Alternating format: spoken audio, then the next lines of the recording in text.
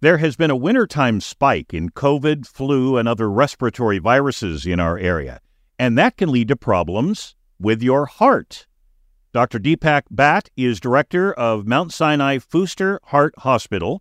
He joins us on the record on WCBS. Dr. Bhatt, good to talk with you today. So how do respiratory illnesses affect our heart? There are a couple of different ways. First, and this might be the more common pathway, is if somebody's really sick, say with influenza, the flu, as it's often called, that might itself prompt a hospitalization, and they might have a fever, might be dehydrated. All these sorts of things can predispose, especially in people that have cardiovascular risk factors, to things like a heart attack. So that's one possible way, just being really sick and the strain that places on the body and the heart. And any inflammation that's going on from that infection can also sometimes trigger heart attacks. In layman's terms, if you're having trouble breathing, could that put an extra strain on your heart?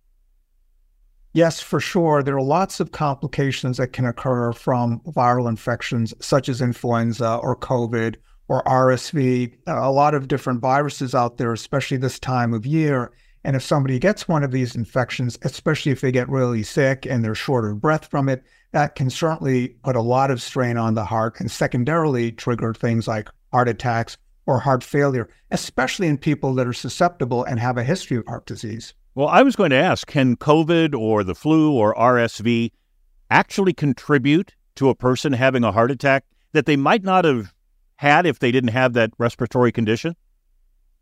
For sure that happens. And the more common way is the way that you and I just discussed. Much more rare is when one of these viruses directly infects the heart muscle. That too can occur, and the medical term for that is myocarditis. That is an infection and inflammation of the heart muscle itself. That is relatively uncommon, but does occur and can be really serious. Though the most common pathway to these viruses causing heart problems is the one that you and I just discussed, sort of getting really sick from influenza or COVID or something like that, and then secondarily running into trouble with the heart from the strain that those viruses and the infections, especially if somebody's sick enough to get hospitalized, puts on their body and their heart. Now, I understand that underlying problems can exacerbate heart issues. What are some of those underlying problems that we should be on the lookout for? So if somebody already has a history of heart disease, like they've had a heart attack in the past or needed stents or bypass surgery, they're particularly vulnerable to running into problems if there's a second hit that is on top of their underlying heart disease. Now they've got a bad case of influenza or COVID or something. That can be a bad 1-2 punch. COVID, influenza, RSV, these other viruses can cause trouble in anybody, but if you already have heart disease, well, those risks are much higher than they otherwise would be. Likewise, if someone has a history of heart failure already, weak heart muscle, then getting one of these infections on top of that can really trigger a decompensation of the heart function and lead to a hospitalization in its own right, sometimes even to a death. So if you've got a history of heart disease, you want to be particularly careful about trying to avoid getting these different infections, and probably vaccination is the best way. Now, some people, and men, I guess I'm talking to you, might just say, it's just part of feeling congested. How can we tell if a chest pain is more than just that? Yeah, that's a terrific question. And you're right. Some people do try to minimize symptoms. And you're right. Studies have shown men are more likely than women to minimize symptoms. And it can be tough. I mean, if somebody's otherwise young and healthy, what's the likelihood that it's more than a cold?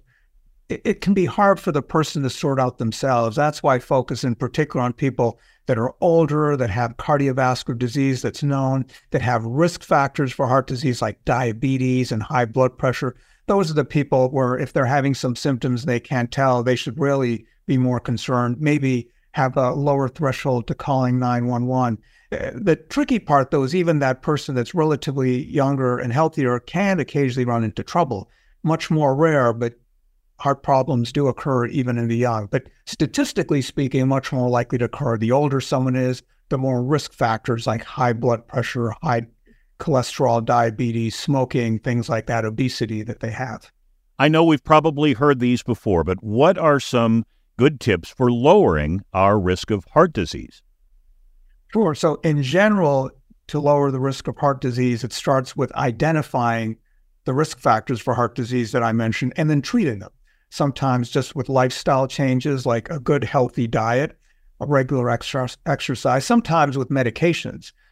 So that would involve seeing the doctor. So both things are important. So the key risk factors for heart disease are things like high cholesterol, high blood pressure, diabetes, smoking, being overweight. Controlling those risk factors, especially if they're controlled very well, could prevent 70 to 80 to even 90% of heart disease. It's not going to prevent 100%.